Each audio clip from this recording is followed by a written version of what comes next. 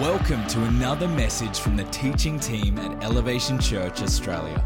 For more information about our church, service times and locations, visit elevationchurch.com.au. I am finishing up the series of Genuine. We've been doing it for about 6 weeks, this series, and it's been a great series, and I hope you've got a lot out of it.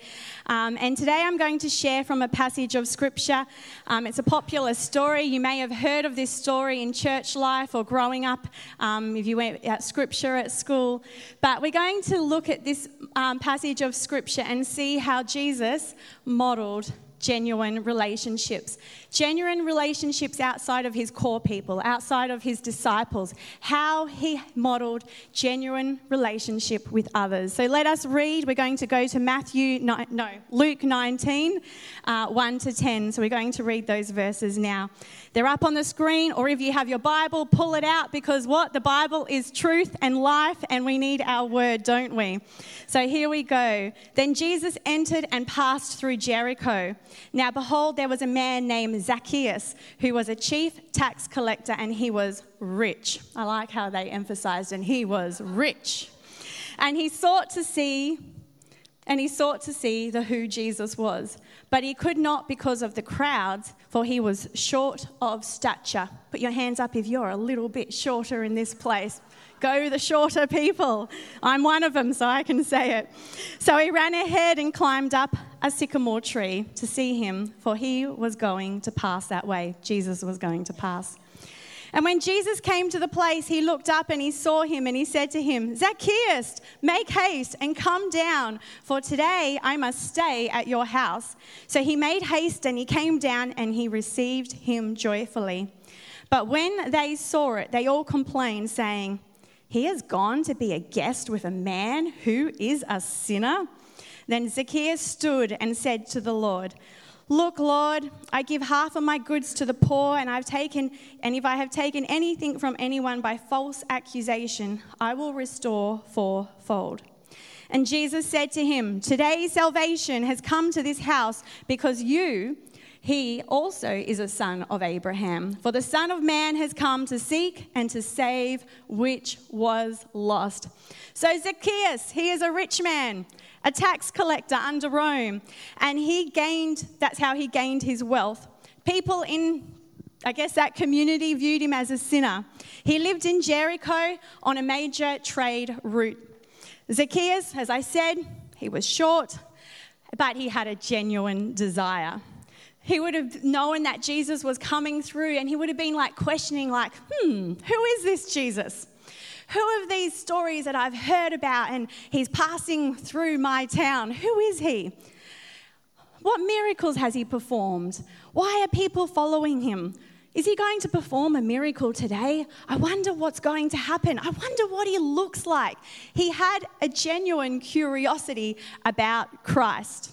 And I believe that there's people that still have a genuine curiosity about Christ. So what I love about Zacchaeus is that he races ahead of the crowd. He climbs up a sycamore tree, because that's what you do to see Jesus. So what can we learn from Jesus and this encounter with a man?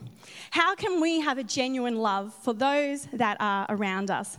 The first point for today is take notice. So Jesus was on a journey. He was on his way to Jerusalem. He had come from Galilee. It was a 65-kilometre journey on foot. I have done a 12-kilometre journey on foot, and I know what that felt like. Maybe a 65-kilometre journey is a long one. But the encounter that Jesus had with Zacchaeus was actually at the last leg of his destination.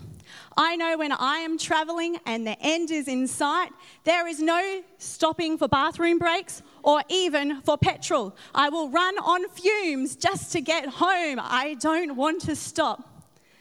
Actually, that did happen last week. I was running on fumes. It was my way to work. I saw the light come on. I didn't feel like getting petrol. Called Marty at work. "Hey, babe, do you think I'm going to make it home?" He's like, "I can't see the car. What's going on?" Just let you know, I made it home and then sent him to get me petrol. Thank you, baby. He's a good man. But let's get back to the point. But Jesus took notice. He was engulfed by the crowd. There was people everywhere. But Jesus noticed Zacchaeus. Jesus saw him. Jesus stopped. Maybe you're in this room today. Christ, he sees you. He knows you. He sees your pain. He knows the turmoil. He knows the journey and the story that you have. He sees you. See, God shows no partiality. He seeks all classes, the low, the high, the rich, the poor, short in stature, tall men. He seeks all, Jew, Samaritan, Gentile. He seeks all. How often in life we get busy with the hustle and the bustle. I know Christmas is coming up. It's like a whole new level of hustle and bustle. We can get busy and caught up. We can be surrounded by people. We can be in a crowd.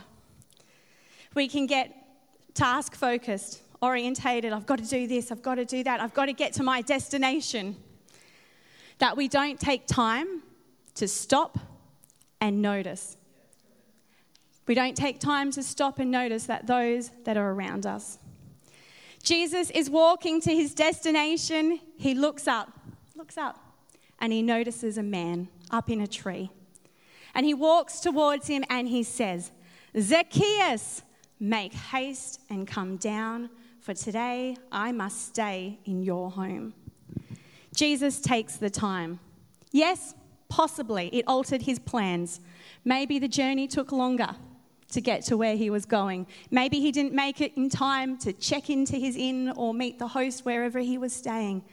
But he took the time. And this is what I believe it takes. It takes time with people. It takes investment with people. To have a genuine love for your neighbours or those that are around you, it takes time. You know, practically, yes, we can schedule in time for people, can put it in our calendar, and we can schedule ahead if you're a scheduler. But maybe there's those people that rock up unexpected at your door. Maybe it's the people that send you a phone call or a text and say, "Hey, I need some help." Maybe you're in your office at work and they're knocking on the door and they're like, "Hey, can I just have a chat with you?" And maybe you don't have the time, but it takes time to invest into people. It takes time to stop to notice.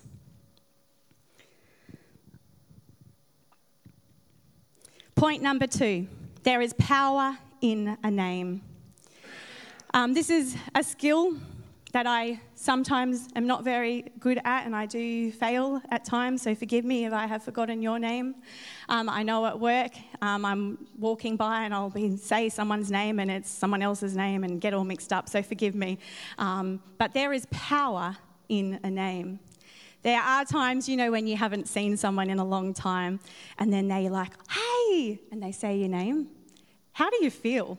Like, it's pretty, like, awesome. Like, "Whoa, you remembered my name? That is incredible. Like, you're awesome." There's power in a name.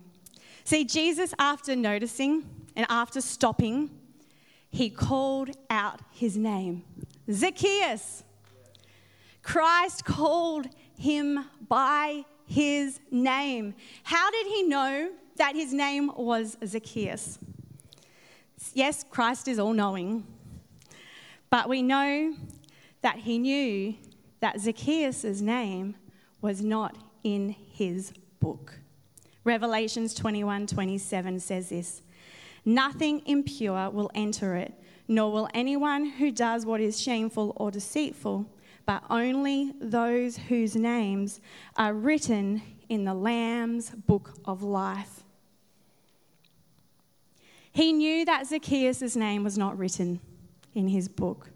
And that book is about the new heaven, the new earth, eternity with him. He knew Zacchaeus' name was not in there. In Luke 19, it says this, "For the Son of Man has come to seek and save which was lost." Matthew 9:11-12, "And the Pharisees saw it, and they said to his disciples, 'Why does your teacher eat with the tax collectors and sinners?' When Jesus heard that, he said to them, 'Those who are well have no need of a physician, but those who are sick.'"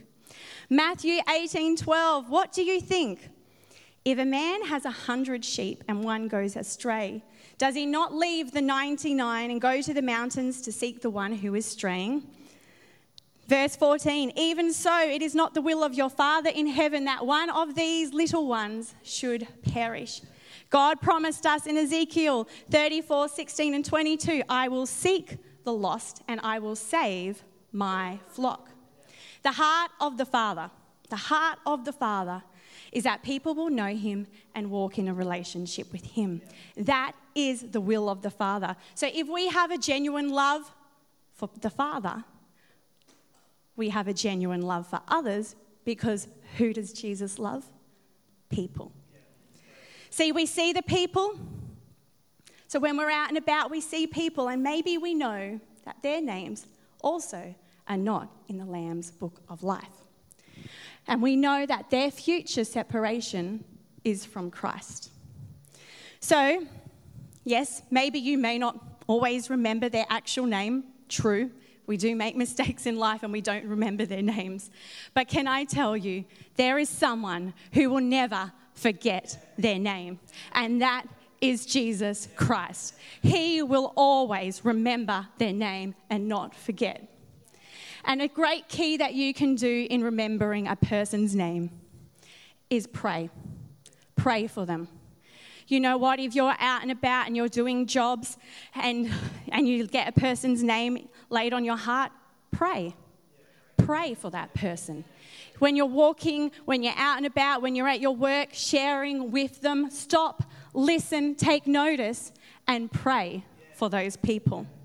Sometimes relationships will take time. If we have a genuine relationship with someone, we will not stop believing that their names will be in the Lamb's Book of Life. So can I encourage you, don't give up. Keep on praying. Even when they block you, keep on praying. Even when you invite them into your home, into a church environment, don't give up if they don't show up. But keep on believing, because we know their name. God knows their name. Keep calling out their name in the Spirit and believing that they will come to know Christ. Now, don't be weird about it, and when you see it right now, I claim that you are in the Lamb's Book of Life when you see them walking towards you. But you can be like, yeah, I believe that you will be saved and you will be in the Lamb's Book of Life. The seeds you sow, you will see a fruit and you will see a harvest. Maybe not on this side of earth, but you will. Number 3 is bring a welcome. So Zacchaeus, he had a great curiosity. He was small. The crowd was great. He could not see Jesus. But do you know what I love about Jesus? Is that Jesus is not a show-off. He wasn't carried around on like someone's shoulders, like in a progression, like the Pope would. He wasn't on an open chariot with horses like a prince would. This is who our Jesus is. He walked around on foot and humbled himself and was with the people. That is who our Jesus is. Jesus first notices Zacchaeus, he says his name, and then he invites himself into his home. One of my children, I will not name, not in this room, always is like, Mum, can I go to so-and-so's house? Mum, can I go to so-and-so's house? Oh, Mum, I just got to go. And we have a little bit of a thing. We don't just invite ourselves over to someone's house. We're learning that lesson. But what I love about Jesus is that he does the opposite. He invites himself over to Zacchaeus' house. He sees Zacchaeus. He's like, Zacchaeus, come down, hurry up, get down from the tree, because I am coming to your house today. Christ brings his own welcome. He opens the heart of Zacchaeus. He inclines Zacchaeus' heart towards him. Christ spends time with him. Was it an hour? Was it 2 hours? Did he stay overnight? Who knows? But he stayed with him in his home. Now, you may not literally get to step foot into someone's home, like knock, knock, I'm coming in. You may not sit down and have a meal with them. but you can bring God's welcome. You can bring the presence of God into any environment. You can incline someone's heart to receive Christ. How? We prepare people's hearts by praying for them. Be soft and be open yourself. Be not hard-hearted, but be genuine and be authentic. Let your body language and your words be soft. Be approachable and represent Christ wherever you go and represent him well. Hold your tongue.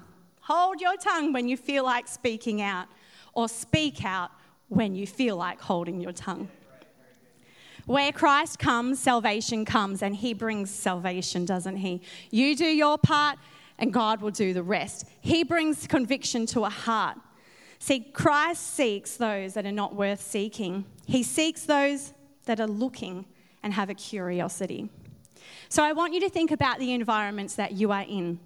Maybe it's in your home, maybe it's with your neighbourhood, your school, in your classroom, on a Zoom university lecture. Think about the environments that you are in. Can you bring a welcome to those environments? Can you carry his presence in those environments? In my workplace, people know I am a Christian. I don't go around holding my Bible and preaching. That's not the environment that I get that opportunity to, but I do get the opportunity to share. I do get the opportunity to speak when someone comes and approaches me. I had one of our student support meetings and it was, we're building trust in that environment, and we had to all write down something that people notice about you, like your qualities that you bring to a team.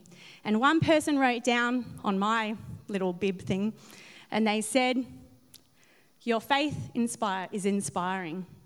And I was like, not to sound boastful, but I was like, my faith is inspiring. I can bring God's welcome into my environment where I work. You too can bring God's welcome and his presence into the environment where you work, because people do see. People do sense something different about you when you carry and bring his presence. See, Jesus' mission is to save the lost. But it has a present dimension as well. It's not just a future dimension of eternity. He sought sinners not only to save them from future doom, but to bring them present salvation. And so it says, when he was talking to Zacchaeus, it says to this, "And Jesus said to him, 'Today salvation has come to this house.'" Today salvation has come.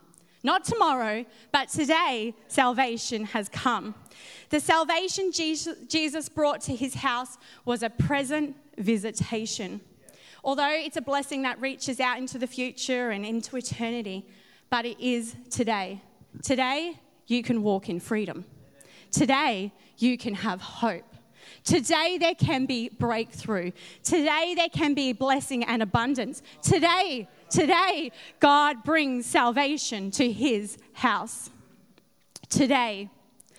So Jesus came to see and to save the lost. And Zacchaeus was a repentant man. If we look up on the verse now, it says, "And Jesus stood and said to the Lord, 'Look, Lord, I give half of my goods to the poor, and if I have taken anything from anyone by false accusation, I will restore it 4 times. See, Zacchaeus, he was making a repayment and a repentance. In the Old Testament, it was a restitution for theft. If you stole something, you repaid it back 4 times. It's mentioned in Numbers and Leviticus. But what I found so fascinating about Zacchaeus and his story is that all the others around were like, "What is Jesus doing with this man? Do you not know who he is? He's a publican, a tax collector, a bad man, a sinner." But God allows room for people who are repentant, and so must we. So must me, and so must we. Me and we. We may look at people and we may judge them, but Jesus notices those people. He knows their name. He knows your name. He knows who they are. He knows their story. He knows their journey. And we too must see people and have a genuine love for people like Christ. And right now, with every eye bowed, every head bowed and every eye closed. Jesus, you may not yet know Jesus, but he knows you. He knows your name, and he is inviting himself into your home. Will you let him in? In order to seek and save the lost, Christ came to earth from heaven. It's a long journey, isn't it? To seek what was lost, which have wandered away and gone astray. That's us. We've wandered away and gone astray. To bring us to the Father, to be restored with him. And today in this place, will you say yes to him? Will you respond and say, yes, I make you Lord and Saviour of my life. Come and have a meal with me. So if you're in this place and you yet don't know Jesus, will you just lift up your hand to him and say, yes, I welcome you in to my life. It's the greatest decision of your life. And I see that hand at the front. Amen and amen. He knows you. He notices you. And he welcomes. He says, come. You're his child. His child. Is there anyone else in this place that would love to join this young lady that says, yes, I choose you in this place? Thank you, Lord. We're going to say a prayer now, and I'm going to invite you all to repeat it after me, and we're going to join this young lady and say it with her. But as you pray it, every day we make a decision to live for Jesus. So let's pray it with that desire and that passion like when you first prayed it. Dear Jesus, I invite you into my life to be Lord and Saviour. I repent and turn from my ways. Today I choose to follow you.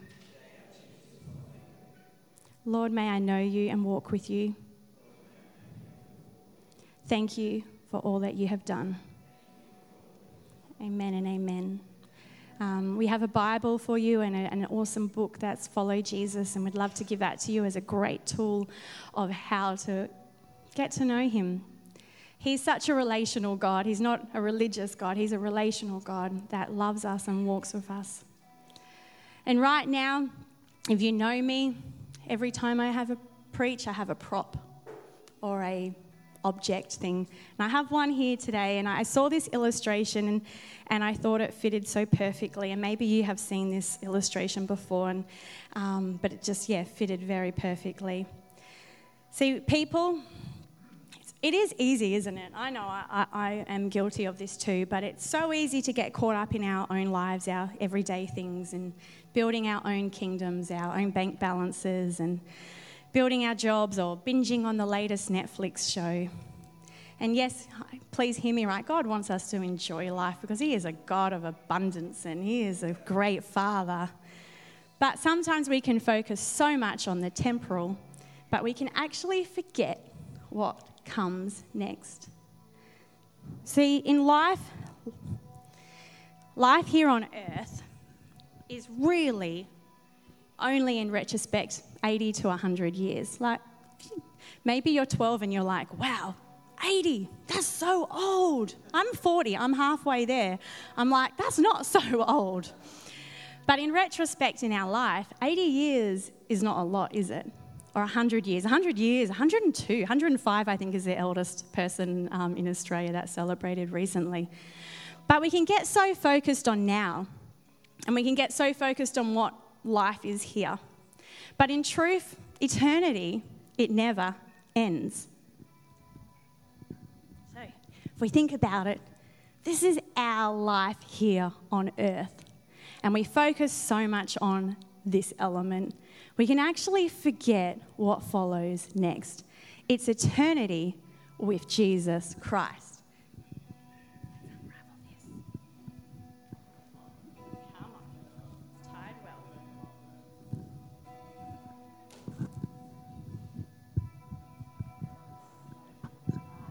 Can someone take it for a long walk for me down the hallway. That's it. I'll hold on to this bit. We can focus so much on this in our life, but we have eternity with Jesus Christ afterwards. Just keeps on going, it keeps on going. This is what's the most important.